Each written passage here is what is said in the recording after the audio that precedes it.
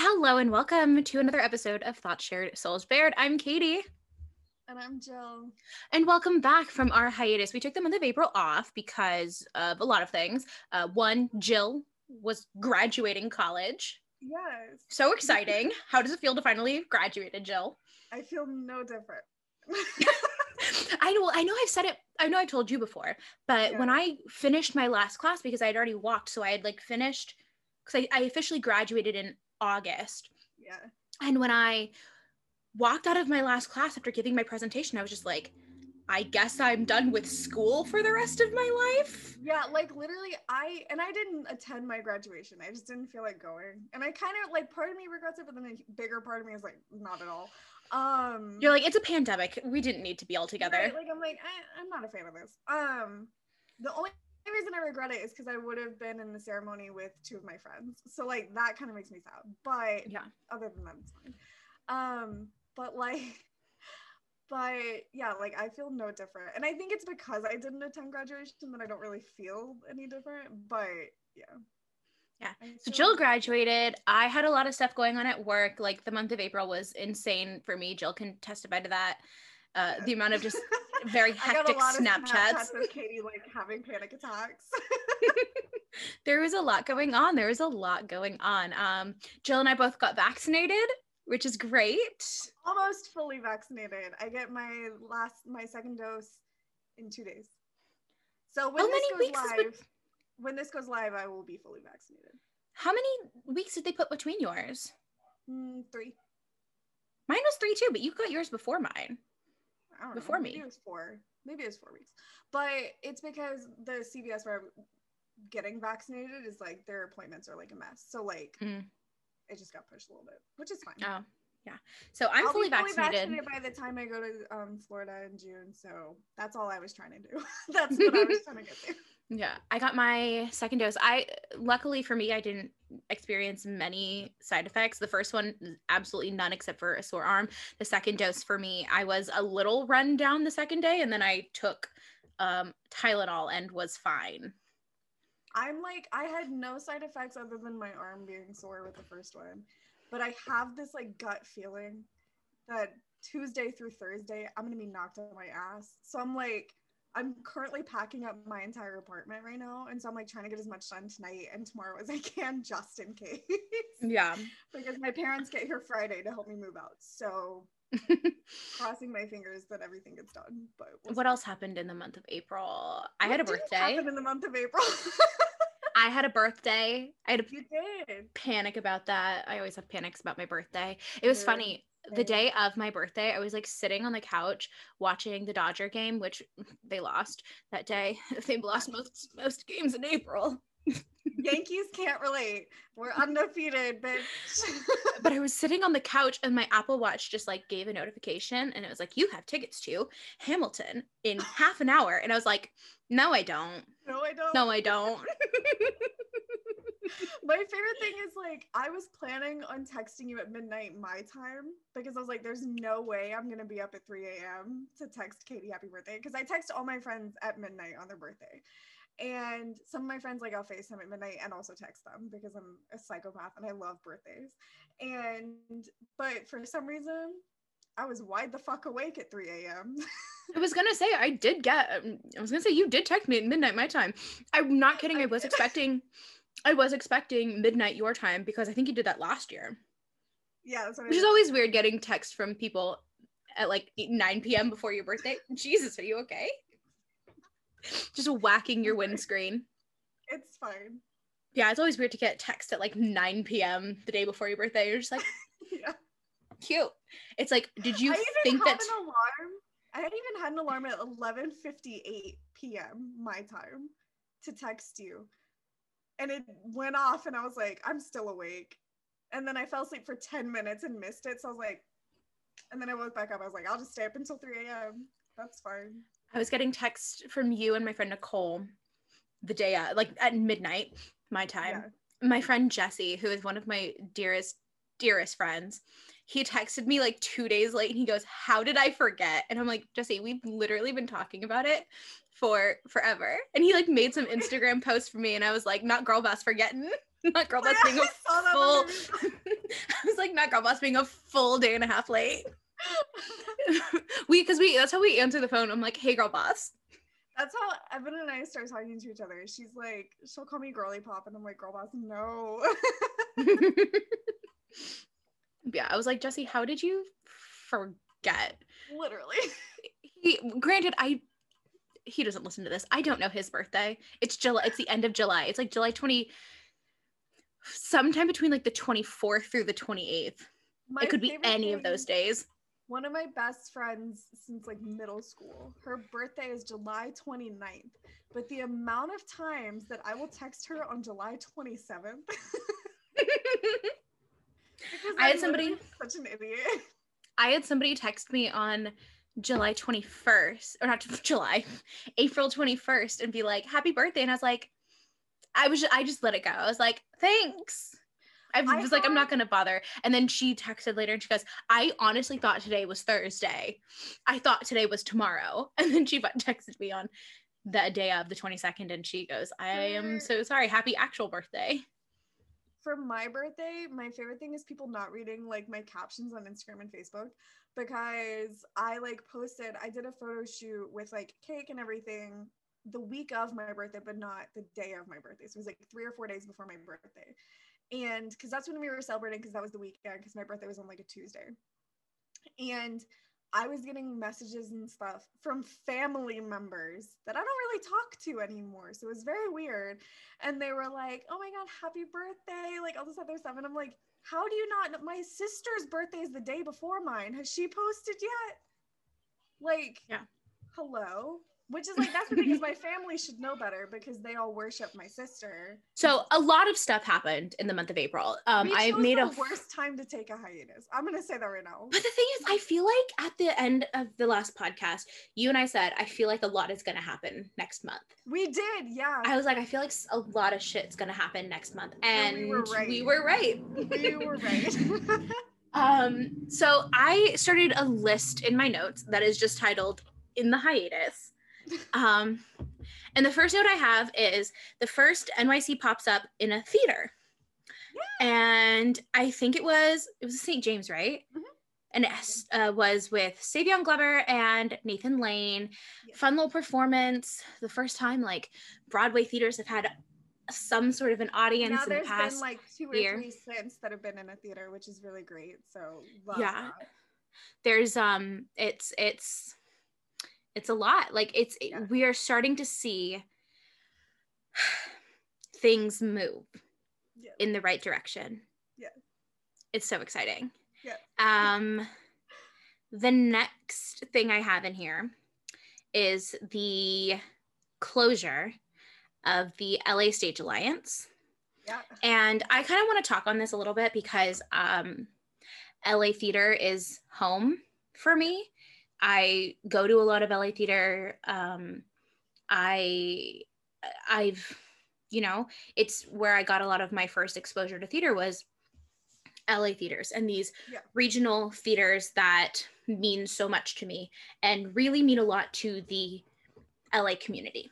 Yeah. So Los Angeles, we are blessed to have a ton of theater organizations, a ton. A lot of them are very small. Some of them are large. So there was, and I probably am not going to get every single last detail right, but there was the catalyst of the closure of the LA Stage Alliance. They host a yearly award show called the Ovation Awards. And during the Ovation Awards, during one of the categories, they not only mispronounced an Asian woman's name, they put up the wrong photo of her and put up a photo of her co-star. Yep. Not okay to do. Not an okay thing to do. Her name is Julie Lee. And when the Ovation Awards, she is an LA actress, right? So when she was watching the broadcast, she noticed that her picture was not put up for her name. Not only that, her name was mispronounced. A fellow And in addition to that, first of all, unacceptable. Yeah. On every level. Like the fact that they didn't have that when I graduated college, they asked me for the pronunciation of my name, and I've got a very white name. Yeah, you know, like when I walked across the stage. Like my friends, like they were contacted, like my friends that were attending graduation were like contacted, and like they had a Zoom call with the person who would be like announcing everyone's names. And actually my friend, he said that like his even was mispronounced, and I was like embarrassed. God. Like it's so embarrassing. But yeah. So these are things that need to happen.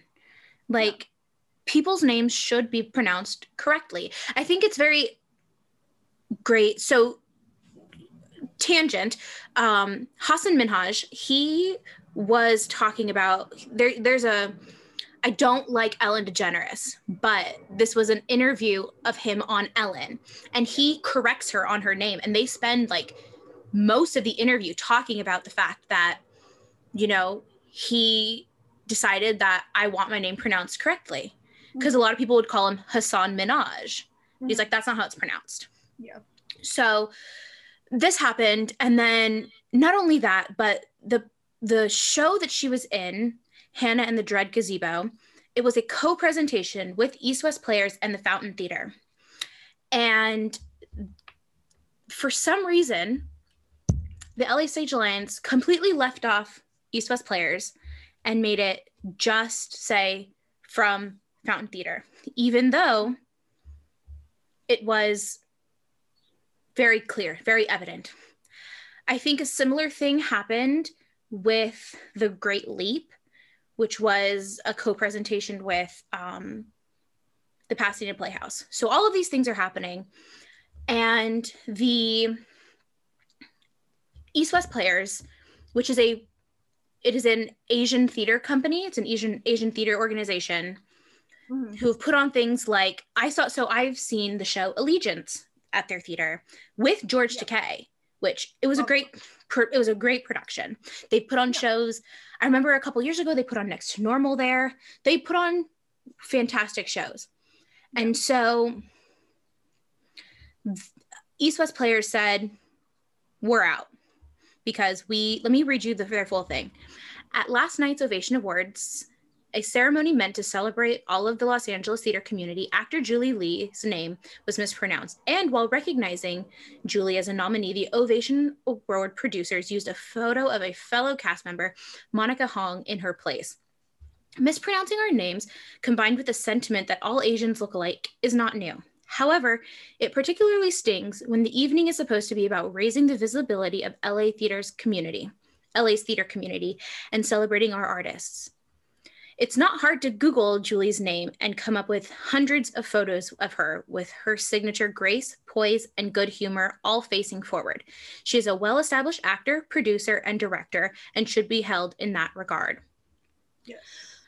We are deeply disappointed by this, though we are not surprised. Despite the fact that Ji-hae Park's Hannah and the Dread Gazebo, the production that Julie starred in, was a partnership between East West Players and the Fountain Theater, East West Players was not at all mentioned throughout the ceremony. We are also not mentioned in any of the nomination for Lauren Yee's The Great Leap, which was explicitly labeled as a co-production between East West Players and the Pasadena Playhouse. When we say co-production, we mean it. Co-production to us means that both theater companies produced the piece together and are equally involved. What the Ovation Awards cannot be bothered to do is understand that the community and coalition building happens through these partnerships. They have stood behind an embarrassingly outdated policy of only recognizing one theater per production, a patently false assertion and an exclusionary situation that they have set up. Every time East West Players co-produces in an effort to bring Asian American actors more visibility in LA theaters, the other predominantly white organization is solely listed and uplifted. This is what erasure of our work and our community looks like. To the Ovation Awards and the LA Stage Alliance, we do not exist, nor does our artistic voice matter. Our craft and our artistic community is secondary to the predominantly white institutions and can be swiftly ignored and forgotten. This policy of refusing to recognize co-productions particularly affects LA theaters of color. We are theaters that represent communities who have already been disproportionately marginalized. In fact, they may not see it as a problem that not one theater of color was mentioned or named last night. LA is home to over 8 nationally recognized professional theaters of color, from the Roby Theater to the Latino Theater Company to Native Voices at the Autry. You cannot tell me in 34 categories with hundreds of nominees that not one thing these 8 esteemed companies produce was worthy of a nomination. Yet somehow we continue to be overlooked for our efforts by a colonialist, white supremacist lens of excellence. The Ovation Awards are set up to recognize white excellence, if we are being brutally honest. East West Players has flourished for 55 years. We are the longest running theater of color in the country. We have made our own path for ourselves and our incredible artists. Though we are exhausted from years of microaggressions and racism, both in our field and in our daily lives, we proudly tell our stories and make sure that the Asian American community is visible and accurately represented. We cannot say that we have the same faith in the LA Stage Alliance or the Ovation Awards. At this time, we are revoking our membership to the LA Stage Alliance. We encourage our colleagues who frequently release statements that they support communities of color, stand in solidarity with us, and take the same step. It is imperative we do this until the LA Stage Alliance can transparently demonstrate their commitment to the recognizing and providing visibility for all of us in the LA theater community. So that was the statement that LA Stage Alliance put out. And like while that was all happening, it was so funny because like every time I got on like Facebook or something, like for like weeks straight, it was like every single time I got on Facebook, it was like another theater has dropped. I'm like it was crazy. So I started seeing it because I saw Center Theater Group had released a statement saying that they were going to revoke their membership as well. Pasadena Playhouse did it. The Geffen, I think the Wallace did. So all of these started revoking their membership, all the ones that I was like following, and I was like, oh my gosh, this is gonna like hopefully do something. Yeah. And then like a week later, the LA Stage Alliance announced that they were shutting down. Yeah. So, you know, fair. If that is how if it needs to happen, it needs to happen. It needs to happen. And like, that's how I feel right now about so many things. Like I'm like, if that's what needs to happen, that's what needs to happen. Mm-hmm. Like, that's how I'm feeling about so many things right now. And so it's just, I think that was the best option given the circumstances. And I think that it'll give the time and the energy, like it'll create the time and the energy to focus on what needs to be focused on. Yeah, you know, maybe in LA. So absolutely. And so I truly implore anybody who when you know, traveling can happen safely, when theater can reopen. If you are in Los Angeles, definitely check out any of these theaters of color in Los Angeles. There are 8, but especially East West Players, because even their space is really, really cute. Yeah. I loved their theater. It's a very intimate theater. I loved it when I was there. I'm gonna try and get out to California sometime this year, maybe. Katie's there, and my friend Connor is moving there soon. So exciting. But yeah, Jill, when you come, absolutely, you and I are gonna go see shows because things are starting to open. And Katie's gonna be my Instagram photographer. Oh, for sure, absolutely. Yeah, so I've talked about it on here. You guys have obviously already heard me talk about it a million times. I love LA theater. There are so many organizations here, so many tiny little organizations that I love, and they produce great works. And I think that we should definitely be giving more forethought to the regional theater. Los Angeles is one of the most diverse cities in the world. Mm-hmm. So the fact that there are only 8 theaters of color is ridiculous to me.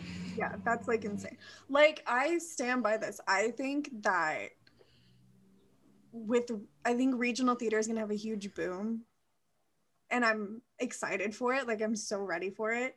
And I think that that's something that needs to happen, because I think that regional theater, and this could be wrong, I could just be like making an assumption and like sounding like a complete idiot, but I think that regional theater is gonna take the time and take, like, different regional theater companies are going to take the time and the energy that they need to work within themselves to make the changes that need to happen in the theater industry as a whole. And I think that they're going to do it in ways that are going to be way better and way more helpful than a lot of like Broadway and like major theater companies. I certainly hope so, because as you and I have talked about here, we love regional theater. Yeah. I do hope the issues that happen on Broadway aren't exclusive to just Broadway. No, they're absolutely not. They're exclusive to the theater industry as a whole. Like, it's the theater industry. Yeah. But it's the entertainment industry. It's the entertainment industry. Like, it's like it's capitalism. Yeah. It's all industries. Yeah. I'm like, let's not beat around the bush. It's every industry. It's everything. It's everything. It's something that I'm glad is being brought to the front of conversations now. And I'm excited to see what happens. And I'm like ready for whatever happens. Like, I'm very much ready. But yeah, I think that we should all be supporting our regional theaters. They're the backbone of American theater. Community theater too. Absolutely, community theater as well. As much, I always feel like such a big hypocrite, because I'm always here talking about how much I love regional theater, how much I love nonprofit theaters, and yet I'm still the person who wants to move to New York, work in an off-Broadway house. Well, but that's the thing, is like, it's still, I mean, you can still put in the work in New York and still like travel, because I mean, there's so many regional theaters on the East Coast that are like within like a few hours, like a day's trip from the city. So absolutely. And Chicago has such great theater. Amazing theater. Like, if you guys don't follow Broadway Bob on TikTok, oh my God, he'll talk about some of the like, he used to write reviews. He used to be a critic for, he would like freelance for, I think, the Huffington Post. I could be wrong about that, but I think it was HuffPost. And he has talked about, I wonder if we can one day get him on. He has talked about some of the like most wild things he's seen in Chicago theater. And I'm just sitting here. He talks about like a lot of immersive stuff, and I'm like, I want that. Yeah, we need to like hype regional theater up more. Yes. Always. What's next on the list, Katie? Next on my list is, and I forgot about this, the Yang Arts plan to buy Broadway tickets. Okay, I want to say this right now. I want to say this right here, right now. Andrew Yang, former Democratic presidential candidate who crowd surfed at my place of work. If you haven't seen the video, look at the AAPI, my former place of work. He crowd surfed in the theater, and I saw the pictures, the videos the next day. I was like, oh my God. So Andrew Yang was fine when he was running for president. He was in my top 3. However, running in a place where you've never voted in bothers me. And there's a lot of things with his policies that I don't think people are paying enough attention to. And I think that we all should be focusing our attention on Miss Queen Diane, who's running, because she's amazing. I found out about her last February through TikTok. Like, she came up on my For You page, and I was like, oh my God, I'm obsessed with her. And she's running. She's amazing. So if you live in the New York area, look into her, because she is phenomenal.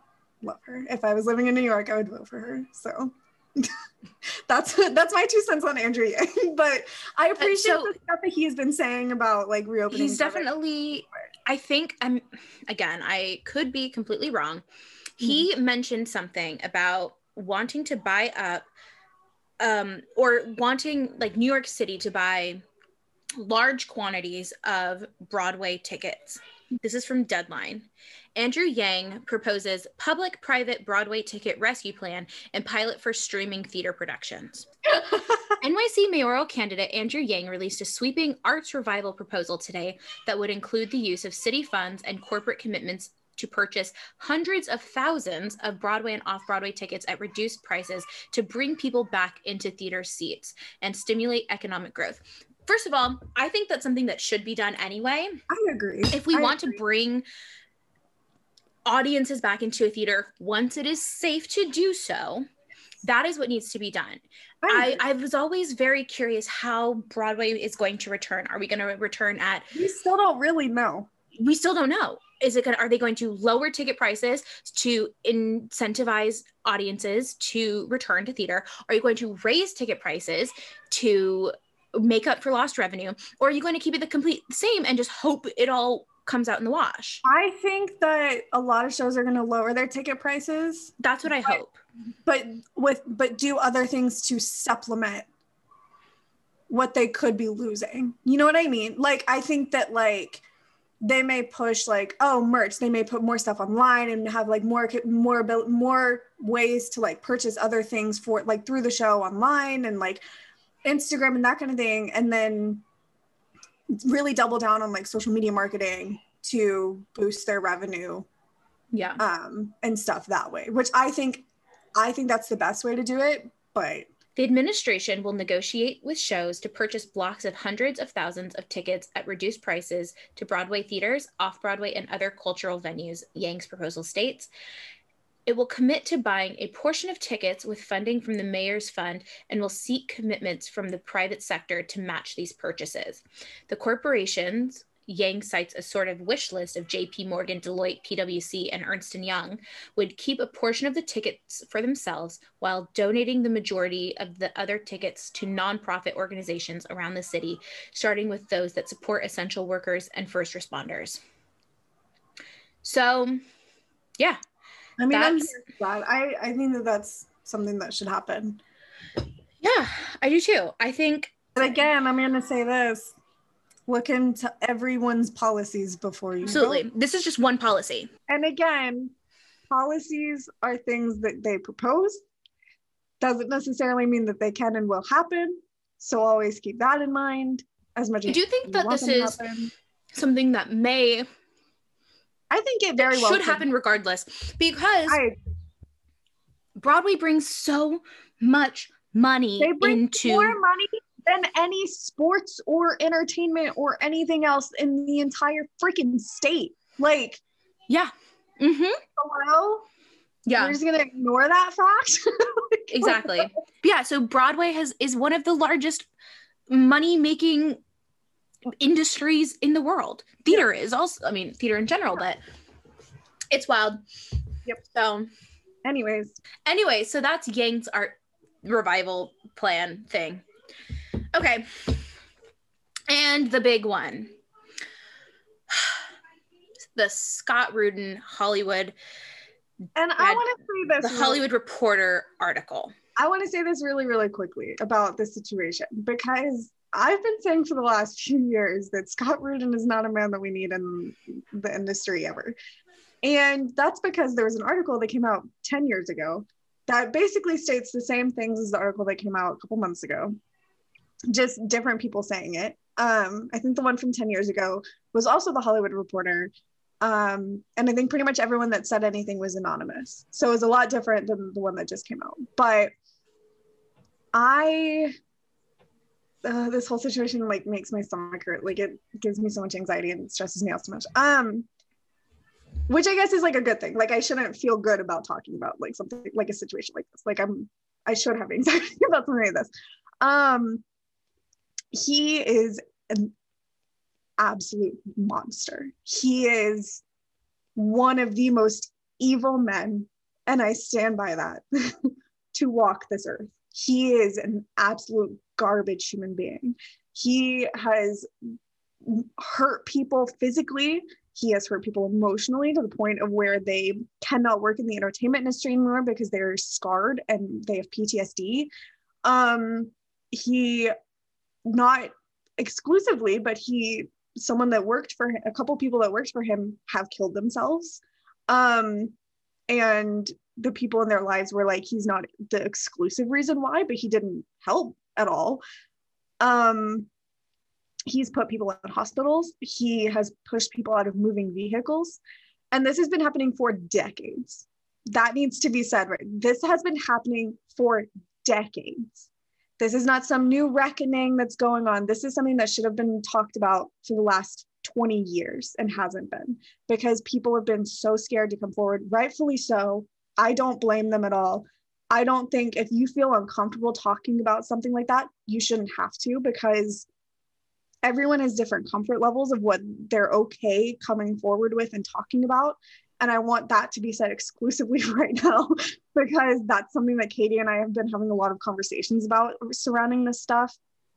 And it's something you don't know what trauma a person has caused. And everyone copes differently. Everyone has. And not everybody is ready to talk about their traumas. Exactly. So people who have been in Rudin shows who might not be talking about them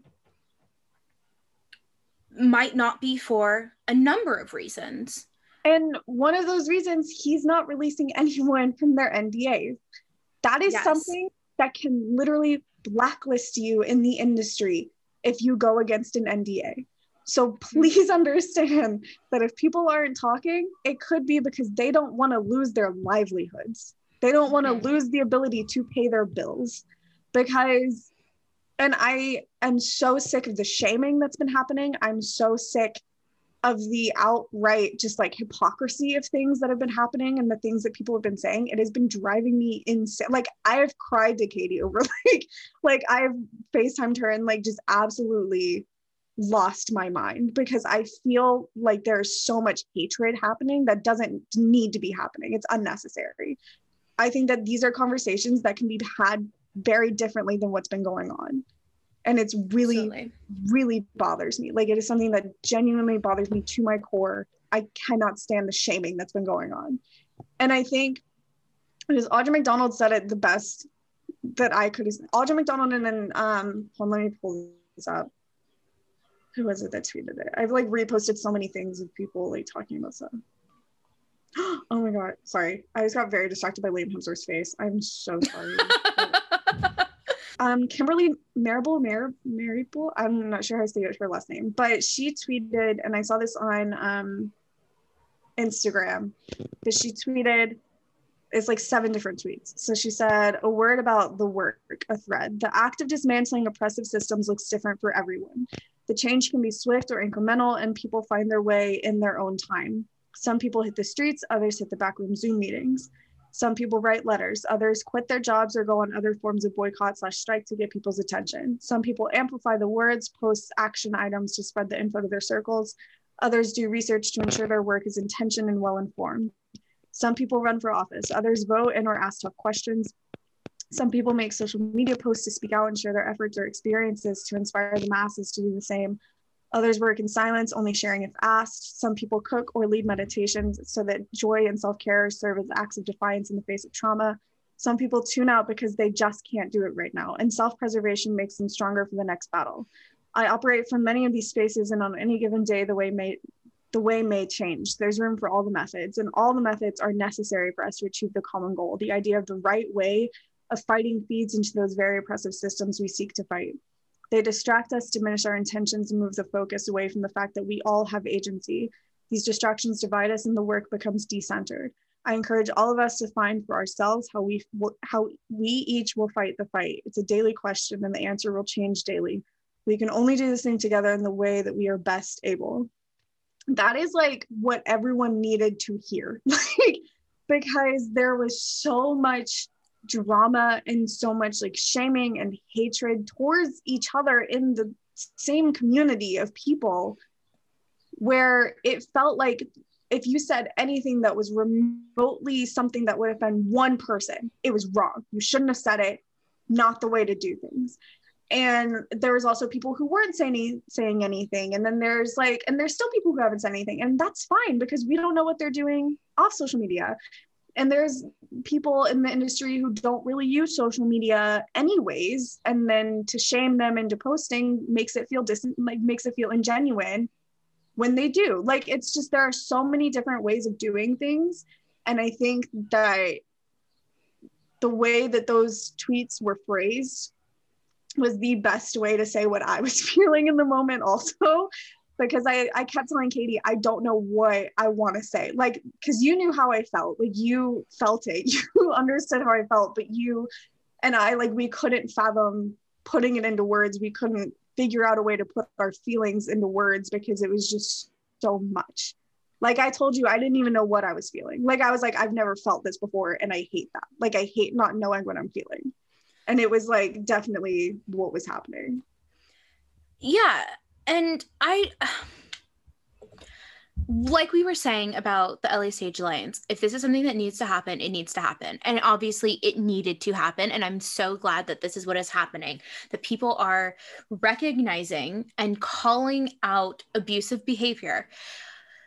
Unfortunately, this is just one man.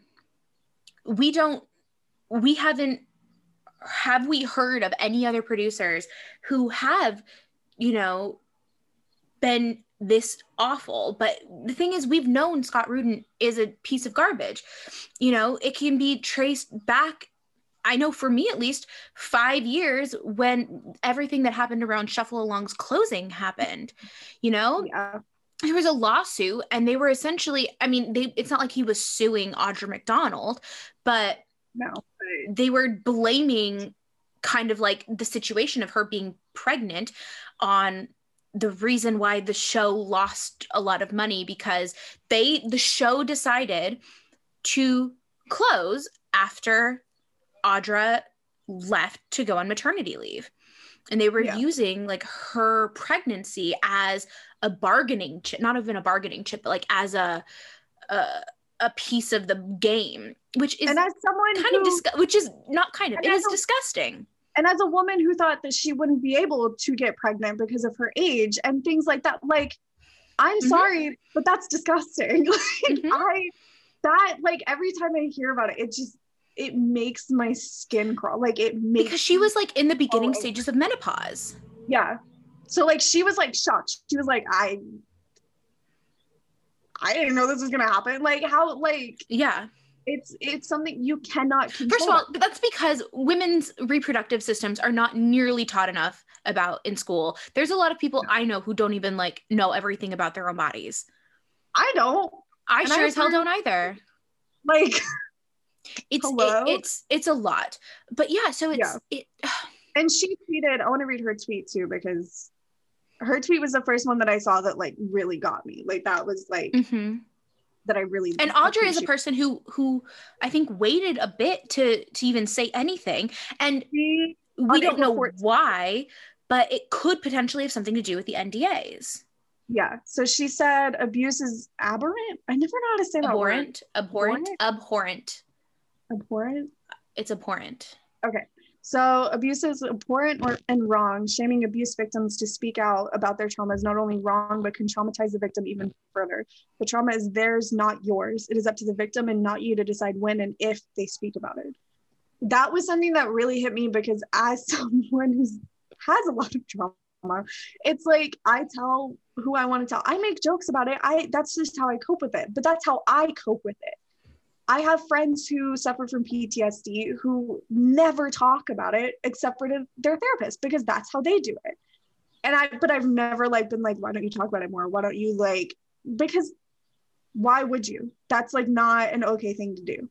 And I think that was something that was really happening. And it's just, it made, like, I remember texting Katie multiple times, like, I feel like I'm really sick. Like, I felt so sick over all of this, because it was like, people weren't understanding the gravity of the situation. People weren't able to grasp what their words were meaning to other people. Who may not have felt exactly the same way. Yeah, and that's what bothered me the most. But that doesn't mean they're not on your side. Right, no, not at all. Like, I'm someone who I like to think that I take into account how other people will feel before I say something. I like to think that I'm that way, and I think that I'm fairly good at doing that. Granted, I have a lot of controversial opinions that I've said on the internet that have gotten me in trouble. Not so controversial that like I'm being a terrible person or anything, but it's just, you know, my own opinions and thoughts and whatever. But it's just like the idea of getting on Instagram or Twitter or Facebook or something and saying things that are outright hurting another person without taking that into account and then shaming them for it, is something that just like I cannot fathom doing that. Like I can't. I don't like that. It makes me really mad. Yeah, it's everything about the situation is terrible. Yes. And there's no right way of doing things. And like the tweet thread, it's like there's a bunch of right ways to do things, and so you can't say this is how you should do it. Because and also, and I know this is a sentiment that has been expressed in so many words by other people, but this is something a lot of people have worked their entire lives to do, is to be an actor or an actress or a singer or a dancer. Yeah, exactly. They've worked their entire lives to get here. Mm-hmm. They shouldn't be expected to give up everything they've worked for. Exactly. Change needs to happen, yes. But a lot of times change has to come from the inside. Mm-hmm. Sometimes you need to tear down an entire system, and sometimes you need to make repairs. Mm-hmm. And I've had a lot of people, like I've had people in my life who've asked me like, oh, does this mean that like you're not gonna like pursue continuing in the theater industry? No, not at all. This makes me want to do it even more. Like now it's just like empowering me to continue doing it even more and more aggressively. Like I want to be someone, and this is a goal I've had for a really, really, really long time, is I want to create an agency where people can feel safe and like can feel like they are, like belong there and can get paid correctly and get the insurance that they need, because that's something that's always really bothered me about like how the theater industry works. And I think it's something that's really fucked up, to be honest with you. And I think that it's something that people have been overlooking and they just don't think about, because it's like, oh yeah, actors complain about being like, you know, starving artists all the time, but it's like, but that's a very real thing. That's a very real situation. There are actors that I know of who like are currently like hosting at restaurants and like things like that, because equity hasn't been doing anything for them. They're expecting them to pay money now for doing what? Exactly. Like, what has equity been doing for them where they would need to pay their dues? They shouldn't. They should not be expected to do that. And I used to want to work for equity because I thought that like that was where I could start making a change. But at the same time, I'm like, I think it needs to be something brand new. I think there needs to be a completely new thing out there. And I mean, I want to start something new, but it's like, that's a lot of money that I don't have to do. But well, and you and I have talked about, you know, starting a company, you know, having our own business, and, you know, I'm sure further down the road, you and I will be able to do that. We live in a time now where truly anything is possible. Yeah. And with all of these hopefully sweeping changes that will be coming, you know, we'll be able to create an equitable company around the arts, marketing the arts, you know, basically, because I feel like you and I both want to have like our own theater media company. I want my own like agency where like I can like support companies and actors and whatever for whatever they need. Like that's literally what I want to help in whatever way they need help in. So like whether that's marketing or a publicist or whatever, that's what I want to do. And so it's like there needs to be something like that. Like that's what equity should be. That's what, you know, they should be doing, but they're not. And that's just like, you're a union, but you're not doing anything for like the workers. Like it's a union that does nothing. And I didn't realize that's why that recently, and I hate that I didn't realize that, but there's really not much that equity does for people. Yeah. The people that need them the most, I should say. In relation to all of this, and in relation to all of these sweeping things that have been happening. Yeah. So there has been so much happening. Like regarding equity, like we were just talking about, there was a full a march that happened last week. So I mean the March last week, so that was end of April. It was April 22nd. It was on my birthday. Yeah. It was, the main reason for that march was boycotting Scott Rudin, was to get him on the no work list and things like that. So because the reason they couldn't get him on the no work list was because there was a contract with the Broadway League and Equity that, oh my goodness, Half Hour Call on TikTok said it in a way that made me understand it, where there was essentially contracts that were in place and things that made it so that like lockouts and shutdowns wouldn't happen. Yeah. So continue.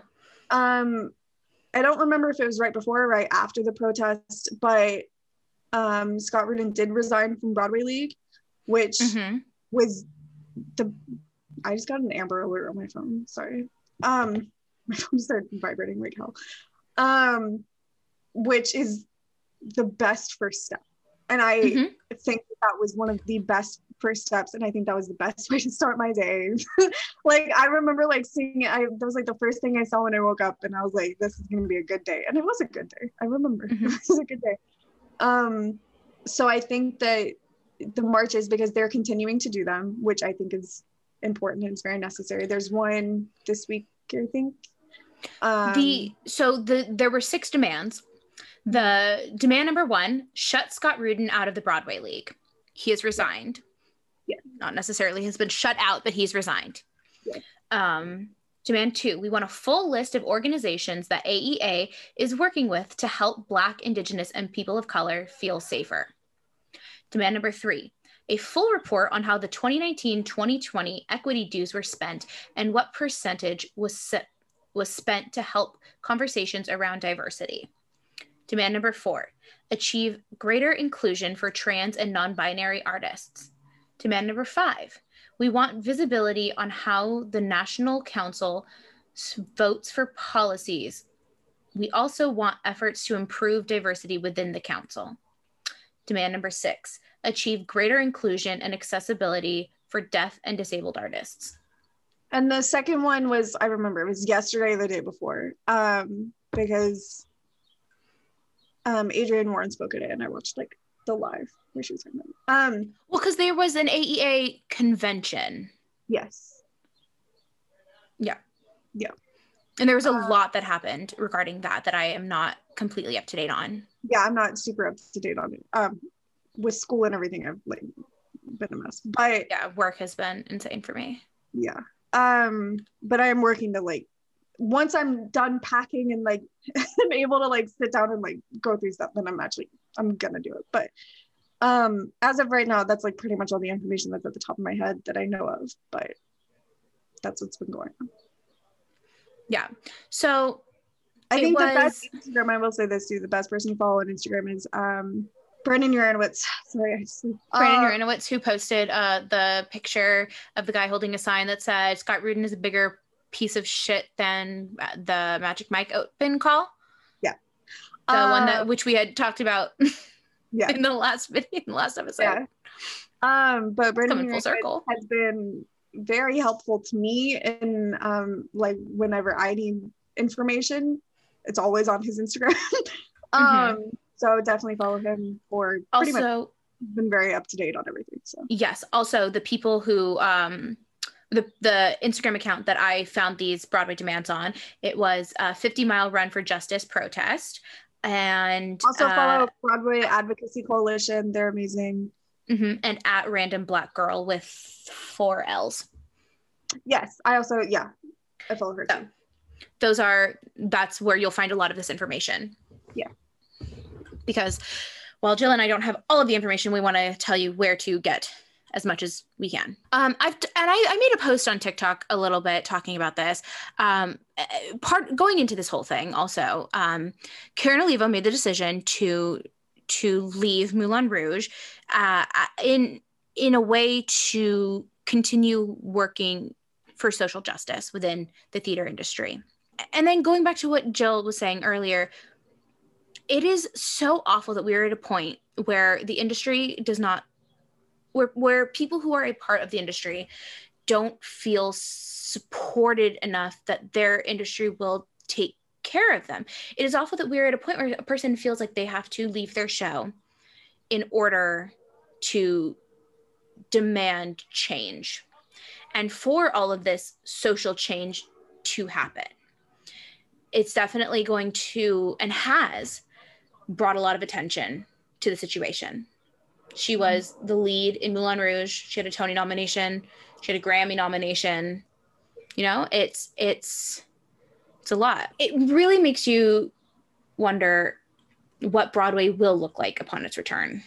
What else? What else has been happening in our hiatus? Come From Away started filming their pro shot. I want to talk about Apple TV. So Come From Away started filming their pro shot. For Apple TV, and I don't know why. Oh my gosh, hold on, let's talk about this first. Hold on, I need a second. let me just rant and rave about Come From Away. I'm trying to stop crying, Katie. Come From Away is filming their pro shot. I mean, it's probably done by now. They've probably got it all in the can. Those who may not know, Come From Away is my favorite show. I love it so much. It means so much to me. I cry for 70 of the 100 minutes every single time I see that show. It means the world to me.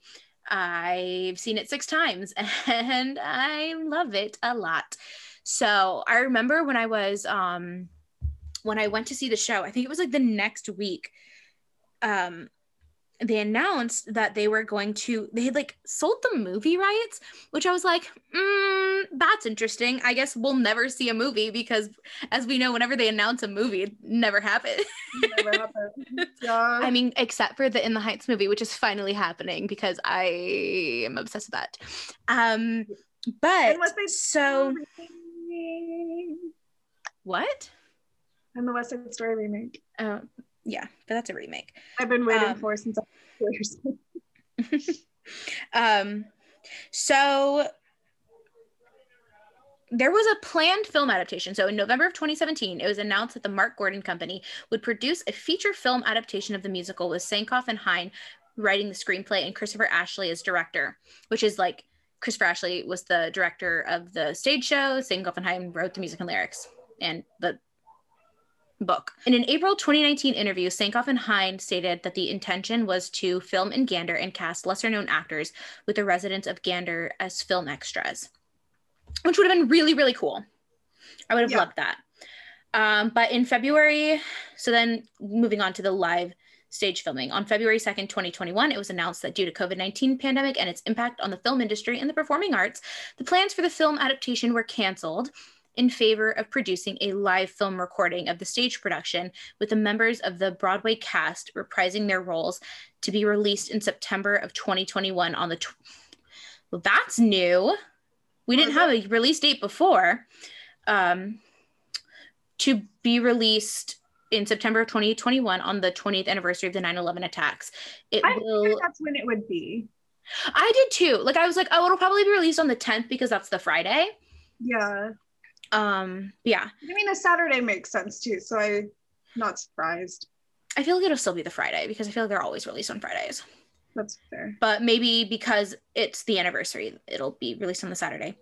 Yeah. Anyway, it will be produced and financed by Entertainment One and Radical Media and filmed in May 2021 at the Gerald Schoenfeld Theater, with Ashley directing and Gordon still attached as producer. Joining the producing team are Jennifer Todd, Bill Condon, and one of the stage production's producers, Junkyard Dog Productions. Sankoff, Hine, John Kamen, Dave Cyrulnik, and Meredith Bennett will executive produce. The film will employ 222 people, including the members of the New York cast, crew, staff, and creative and film teams. On April 30th, 2021, Apple TV Plus acquired the film's distribution rights, which was a weird choice at first thought, but now that I've given it more thought, I'm good with it. I think it makes sense. And here, okay, so as Katie knows, I'm a whore for Apple TV Plus. Can't explain why. I think it's such an underdog streaming service. Like, I am such a fan of it. It is because they don't market their shows. They need to, though, because they're so good. And it's crazy, though, because one of their films actually was just nominated for an Academy Award and no one's talking about it still. Like, it's crazy. So I have had Apple TV Plus since December of 2019 because I got a new iPad, and so I had like a free year of it, which was very exciting. And it's since been like, it keeps getting extended for some That's what people reason. keep saying. It keeps getting extended. I've never had to pay for it. So I don't know why it keeps getting extended, but like right now it's set, my like free thing is set to end in July. And so I told my dad, I was like, it's a good thing I'm getting a new phone in a couple weeks because then we'll get a whole nother free year. Yeah. So I first watched the morning show. That was the first thing I watched on it. And I was like, holy shit, why is nobody talking about Apple TV Plus? Like that's the one with Reese Witherspoon and Jennifer Aniston. Yeah. So it's objectively speaking, one of the best shows I've ever seen in my life. Like, it is amazing. It's so good. Highly recommend it. And then that was like the only show on it at that time that I was genuinely interested in. So I didn't watch anything else for a little bit. And then I watched Defending Jacob, which I also highly recommend. Chris Evans is like a master class in acting in that show. Like, everyone in that show is like incredible. Like, it is so good. It's really good. Like, if anyone's like a true crime fan, I think that you would really enjoy it. It's really good for like true crime people. Like, my sister watched it and she was obsessed. Ted Lasso is really good. I haven't gotten fully into it yet, but I watched the first episode and I loved it. Everyone I know is like obsessed with Ted Lasso because how can you not be obsessed with the Jason Sudeikis show? I'm obsessed with him. Like, he's perfect. I love Jason Sudeikis. Honestly. And then, so I got very into Central Park because I'm a huge fan of Bob's Burgers. Yes. I'm a huge fan of their new show, The Great North, which came out after Central Park. And I love Central Park. Also, Central Park cast of Broadway acts. You have Josh Gad as a troubadour. Yes, Josh Gad is in it. Leslie Odom Jr. Kristen Bell was. Yes. As she should have been. That was cool. Daveed Diggs plays an old rich woman. No, Daveed Diggs is a maid for the old. Oh, then who's the old rich woman? 1 second. It's somebody man, else. Wait. It's a man, but it's not Daveed Diggs. Daveed Diggs is the maid. Oh. Are you okay, sure? So I'm just gonna go through the crew. So it's Titus Burgess is like a whole bunch of people. Daveed Diggs is Helen, who's the maid. Josh Gad is Birdie, like you said, he's a troubadour. The troubadour. Catherine Hahn is Paige Hunter, who is married to Leslie Odom Jr.'s character, Owen Tillerman. Stanley Tucci is Bitsy, which obsessed with that performance, let me tell you. Stanley Tucci is one of my favorite people on the earth, so it's fine. Love Stanley Tucci. Previously, it was Kristen Bell as Molly Tillerman, which has now been recast by, isn't it Emmy? I think it's Emmy Raver. Emmy Raver. So, yeah, which I love. Rory O'Malley's in it. Tony Shalhoub is in it. Fred Armisen. Like, it's Andrew Rannells. Like, the cast it's incredible. Like, it's absolutely amazing. So like Broadway fans, which I'm sure Broadway fans and Bob's Burgers fans tend to overlap because Bob's Burgers doesn't, like the crew of Bob's Burgers does employ a good amount of theater actors, which I love. Also a lot of just yeah, and also a lot of like comedians that I like Betsy Sidaro is always on Bob's Burgers. I love her. Mm-hmm. If you don't know who Betsy Sidaro is, like, she's great. I'm obsessed with her. She and another comedian, Marcy Jarrow, have a podcast called A Funny Feeling, where they just talk about like all things ghosty and paranormal, and it is one of my favorite things. Like I think that it's so funny because like I think that more theater people should get into stuff like Bob's Burgers because it's like it's musical. It's like every show that these people create has some sort of musical element to it. Bob's Burgers has like a new song every single episode. I have like a vinyl. I told Katie about this. I literally have a vinyl of like Bob's Burgers music. Like it's like a huge thing. I got it like Urban Outfitters like 3 or 4 years ago. So I need to get an updated version, obviously, because now there's like 6 new seasons that I don't have on vinyl. But yeah, Central Park has amazing songs in it. Like everything about these shows is just like so good. So absolutely watch them. They're amazing, especially Central Park. And then there's also Little Voice, which I don't know why more theater fans aren't getting into this because it's Sarah Bareilles. Like it is one of the most beautiful shows I've seen. It basically is Sarah Bareilles' like career, like recreated in like a modern way. So it's like, it talks about how really difficult it is for like women, especially like songwriters to break into like the industry and like all these things. And like, it definitely like, you can feel that Sarah Bareilles was like kind of writing her own life when she was creating this show. And the music is amazing. Colton Haynes shows up in it, or Colton Haynes. Oh my God. I've been watching Teen Wolf. I fully meant Colton Ryan. But Colton Ryan's in it.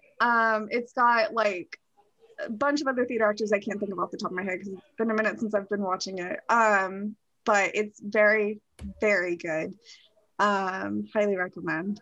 And on July 16th, the show of my dreams, Schmigadoon, is going to be on Apple TV Plus. And I can't start talking about Schmigadoon because I'm going to go off on tangents. Well, we've talked about it on here. Yeah. I want to have. But they released a little bit of they released 2 photos and then like an Insta reel that has like a snippet of like the title song, which I'm gonna play it because it makes me smile. Okay, play it. Every time I think about it, it makes me smile. So let's see, Apple TV.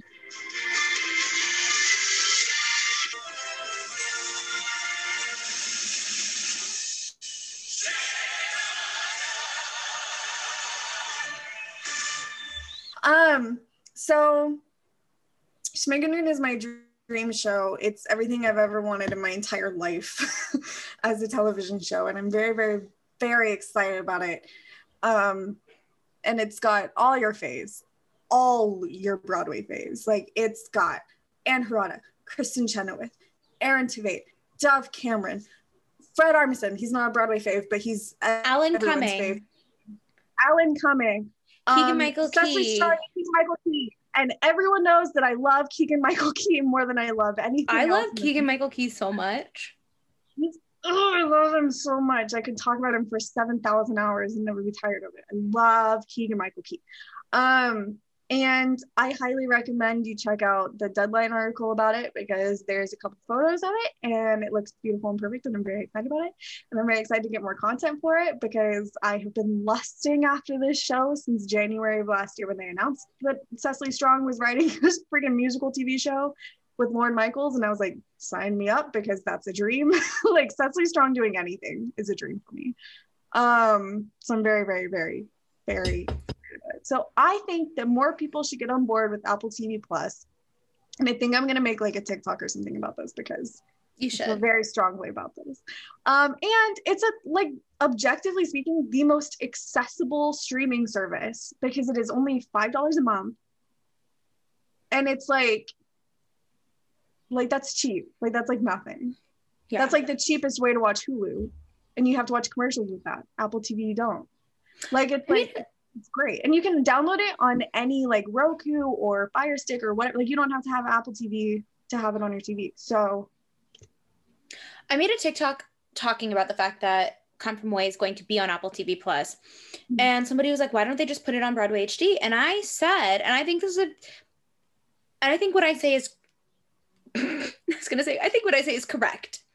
And it's because it does not make good business sense to put a show on that is still currently running on Broadway and has an active national tour when it can return safely, pandemic aside, to put it on a streaming service that is exclusive to Broadway fans.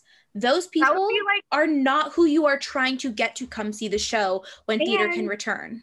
And keep in mind, that's the same reason Diana is going on Netflix. Y'all weren't complaining about that, were you? Or Hamilton going to Broadway, or not Broadway HD, my God, Disney Plus. Like, you don't want it to go on it makes sense why they put, you know, certain things on, like the great performances. They put those sometimes on Broadway HD. And that makes sense for shows that have like closed, shows that were like a regional production. I mean, like that's like that. When I had Broadway HD, I watched Miss Saigon and She Loves Me 3 times a week.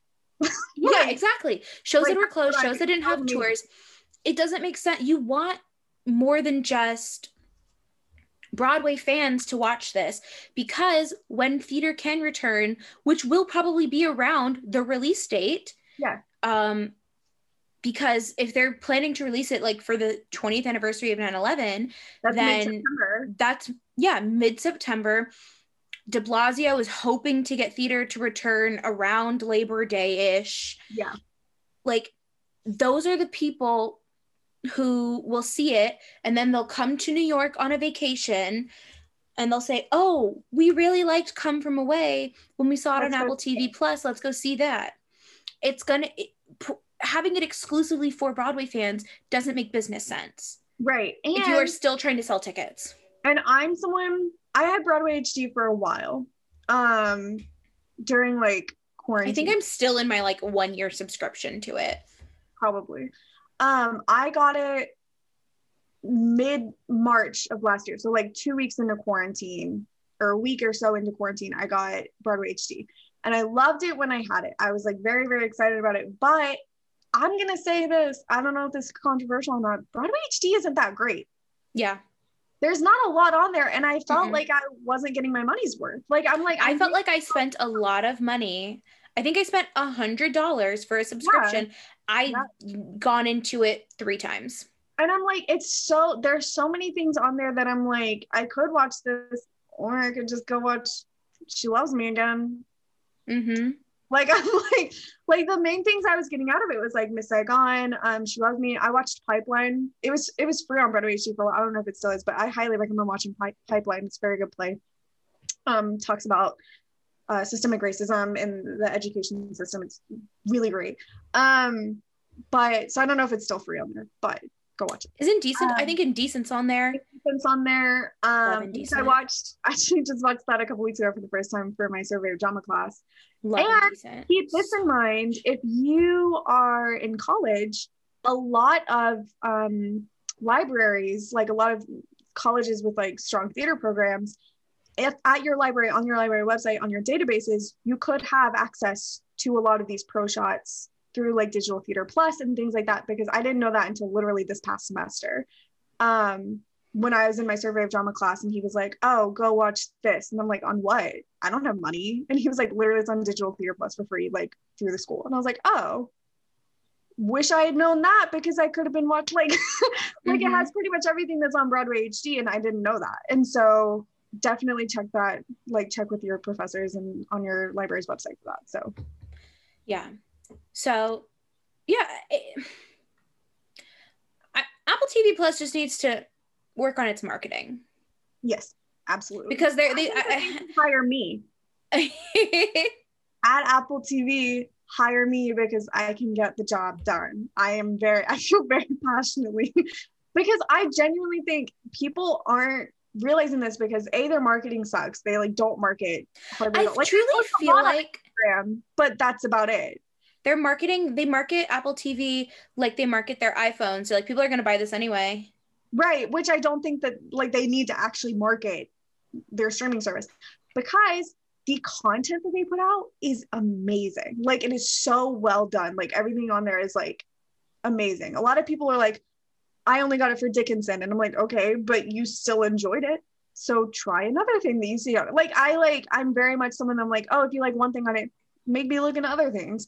So I think that we all just need to collectively get like a free trial at least and just like check things out before like Come From Away and Schmigadoon come out, just to see if we like it, because I can almost guarantee you'll love it. This is not an ad. I wish it was. I wish Apple TV was paying me to say this, but genuinely, I want everyone to know how good Apple TV Plus is. It's so, so good. And I think that theater people need to stop overlooking it and stop doubting it, because they're investing in theater. They really are. And I love it. I'm very happy about it. So highly recommend that. All exciting things. Yeah. A lot of big things. We really decided to choose a month that had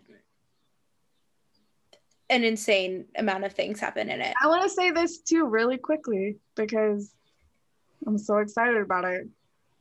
That West Side Story teaser, I cried for 2 hours.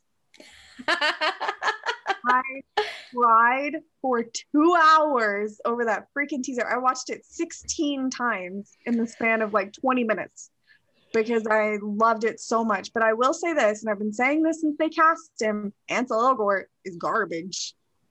I've been saying it since they cast him. I never thought it was a good idea. And now all this news that's happened, even worse idea. He's disgusting. But literally everyone else a part of it is perfect. I didn't realize Mike Feist was playing Riff. He's Riff. I was like, because I kept seeing him and I was like, wow, Mike Feist is featured a lot in this. And I was like, I Googled it. I was like, oh, he's Riff. I love Riff. I love Riff. He's one of my favorites. Growing up, because I love Romeo and Juliet. I've talked about this before. Romeo and Juliet is something that has been there throughout the course of my life in various ways. One of those ways is West Side Story, because I watched that at a very young age. And it has very much impacted my entire life. Because West Side Story is in my top 3 favorite musicals ever, because I think it is so good and so beautiful and so perfect. I will not be seeing the revival. Don't ask me about the revival. I can't stand it. But I would see the revival if I had free tickets or heavily discounted tickets, but I don't think I would. If I could see it for $5 or less, I would go. That's it. That's all I would pay. And that's only to see like the actors that I think are really great. I would want to see the production of it, because I've heard a lot about it, and I've heard what? I'm intrigued by it. Like I'm so intrigued. That's the thing, is like I wouldn't spend the money, but if somebody said, hey, we have like insane discounts, here, go see it, and I'd be like, yeah. Okay. But like I love West Side Story. They butchered it. Yeah. Literally took a knife and just cut shit apart. But I've been waiting for this remake for pretty much my entire life, because when I was younger, because when you're like 5-6 years old watching a movie, you don't think about this stuff. But my dad broke it to me that the majority of that cast was white. Even the ones who were Puerto Rican were all painted the same shade of brown, which Rita Moreno talks about in her autobiography. Yes. Being painted. She's like, I'm from the island and you're painting me brown? Yeah. Okay. So like I found out when I was like 7 or 8 that pretty much everyone was white, and I was devastated. I was heartbroken. That being said, I still stand Nollywood. I love Nollywood with all my heart because I am my father's daughter. And I think she's one of the most beautiful people to ever live. And talented. She's amazing. But rest in peace. But so like I've been waiting for this movie for so long, and Tony is one of my favorite musical theater characters ever. I don't know why. I think it's because I had a crush on the man who played him in the original movie. I think that's it. But I think that he has some of the most beautiful like beautifully orchestrated pieces in the musical. I think that his songs are so stunning to listen to. And so I just like always been very attached to Tony. Genuinely, I think that's the only reason, is just the music. But yeah, so like when they cast Ansel Elgort, I was like, not gonna see this, really pissed. And then they were like, but Rachel Zegler, and I was like, oh yes, please.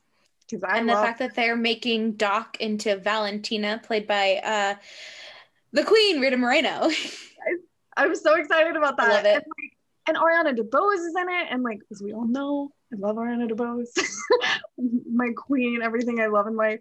And the ensemble, like, even watching the ensemble is all Broadway actors, or musical theater actors. I posted about this on my Instagram and on my Facebook, because I was like, I love posting stuff like this on Facebook to like basically shame a lot of my family members who like don't believe in the magic of theater and like don't understand it.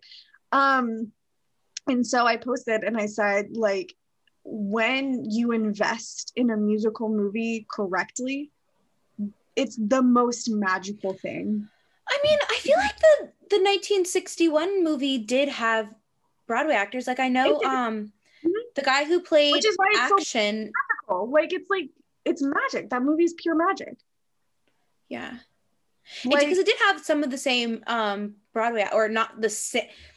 Some of the actors from the Broadway production played different roles in the movie. Yes. And like I said, I was like, if a musical movie is done correctly and with the correct casting, it can be one of the most magical things you see.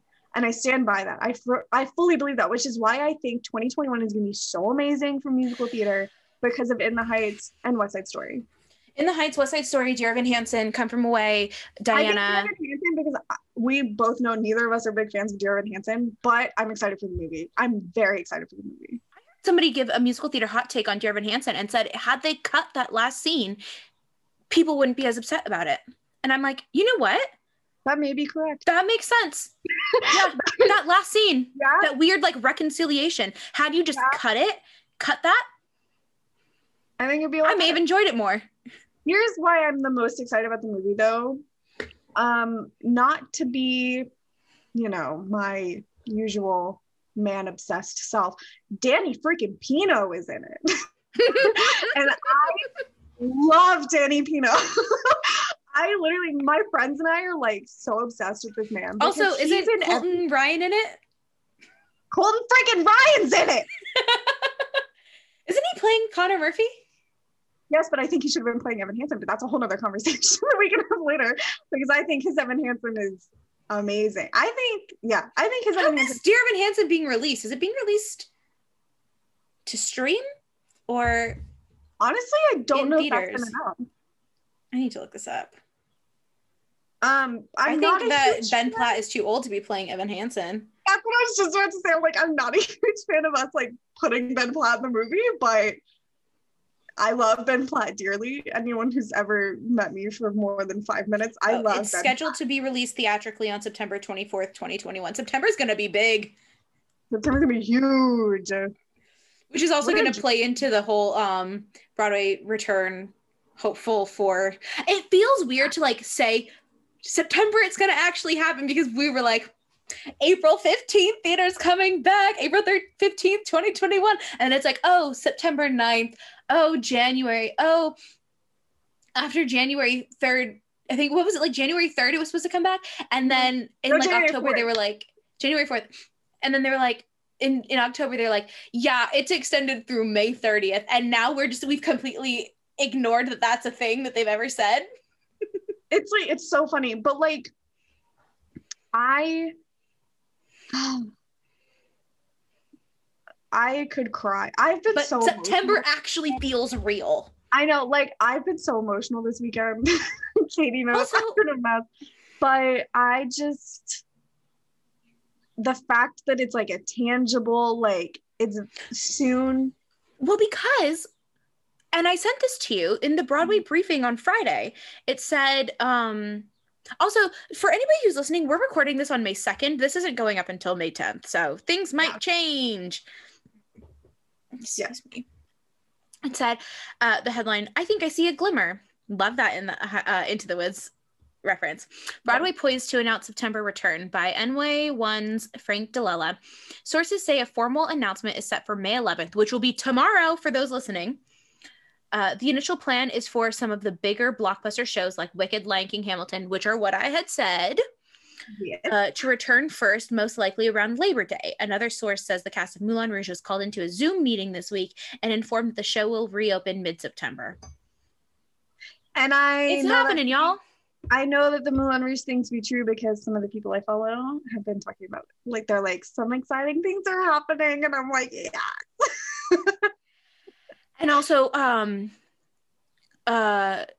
Six said like that they like to stay tuned for an announcement. I feel like Six is going to be one of the first ones to come back, actually. I think so. Because it's like, it's a small cast. You can like it's a lot easier to have, 6 people on stage. And also, I don't imagine there being that many, because when Teal was on, she said that like there wasn't much like dressers. Like I feel like everyone's on stage the entire time. Right. Like there's not really any. Yeah. So I think 6 is definitely one of the first. So exciting things are happening, y'all. Yeah. I don't know. We've been talking for 2 hours. Yeah. Yeah. It was a lot. We were gone for a month. Yeah. We were gone for a month. Yeah. And so in the coming episodes, we hope to have like some guests come on. I'm going to get in contact with some people very soon, see if they want to come. But if there's anyone that you want us to have on that we could possibly get in touch with, let us know on social media. And I'll see what I can do. I'll see what send us a DM and then we'll send people a DM. I'll see what kind of magic I can work. Sometimes it works, sometimes it doesn't. Usually I'm pretty good about DMs, but yeah. We've had 2 guests and 2. We've had 2. Has it only been 2? It's only been 2. I thought it was like 3. Pretty sure it's only been 2. Why do I feel like I'm losing my mind?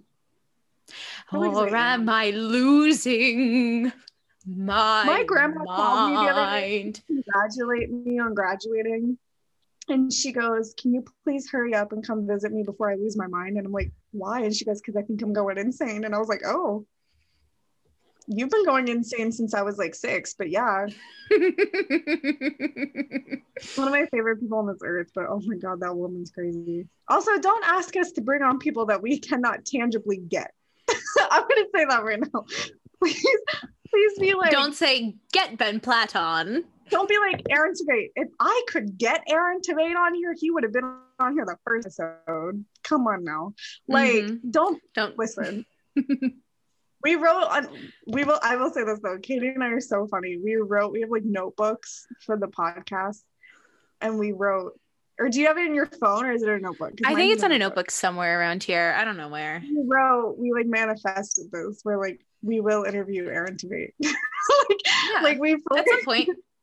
He's the reason Katie and I met. So I feel like we need to get him on eventually. Absolutely. When we have a much bigger audience and like more people listen to us. But when we have more than 15 people listening. Yeah, and now that I've graduated, I'm going to be able to focus a lot more time on both of our podcasts, which is exciting. Yes. So. And also, if you want to help get the word out, leave us a review on iTunes. If this is something a lot of podcasts I listen to do, if you leave us a 5-star review, we will read the review on the podcast. Yeah. So please do that. Shout us out on social media. Obviously Instagram and TikTok are our jam, so it's easier to get us on there. But shout us out on Instagram, TikTok, and we'll obviously repost, and and we thank you so much if you already have before, because we have had a couple of people do it. So yeah, if you're listening and you love us, which I would hope you do, because we are lovable people. We are very personable human beings, I think. I don't know. These people have been interviewing me for jobs. Apparently, don't think so. But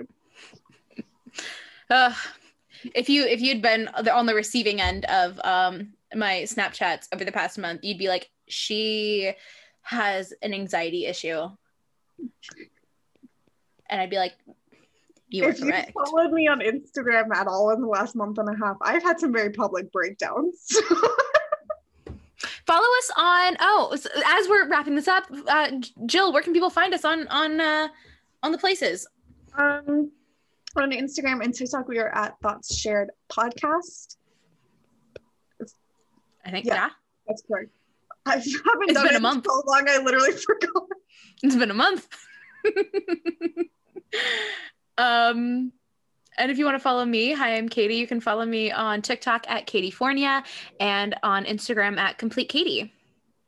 And I am at It's Jill Hayes on all social media platforms if you want to watch me have breakdowns constantly. It's fun sometimes. Watching me cry? Sometimes interesting. I'll be like in a completely different mood and I'm like, oh, Jill is going through it. I'm just like tapping through like, oof. Like a few weeks ago when I had that very public breakdown on my story about my campaigns class, my friends were all texting me and they were like, are you okay? And I was like, no. I was getting texts from so many people, and it's so funny though, because at that time the algorithm was really favoring me and I was not happy with the fact that the algorithm was favoring me at that point in time, because I had like 250 people view my story that day. Oh my god. And I just average like 100 to 150, so that was good. Oh my gosh. So yeah, leave us a review. 5 stars. Also, if you want to like, message us even. Like I'm always on Instagram. I'm on Instagram like 8 hours of my day. So like I'm always on there if you want to message me, DM me for anything. I'm open to like talking and just like having conversations about literally anything, but like mostly about theater. I love having conversations about theater. So message me too. I'm always down for it. So yeah, and until next time, goodbye. Bye.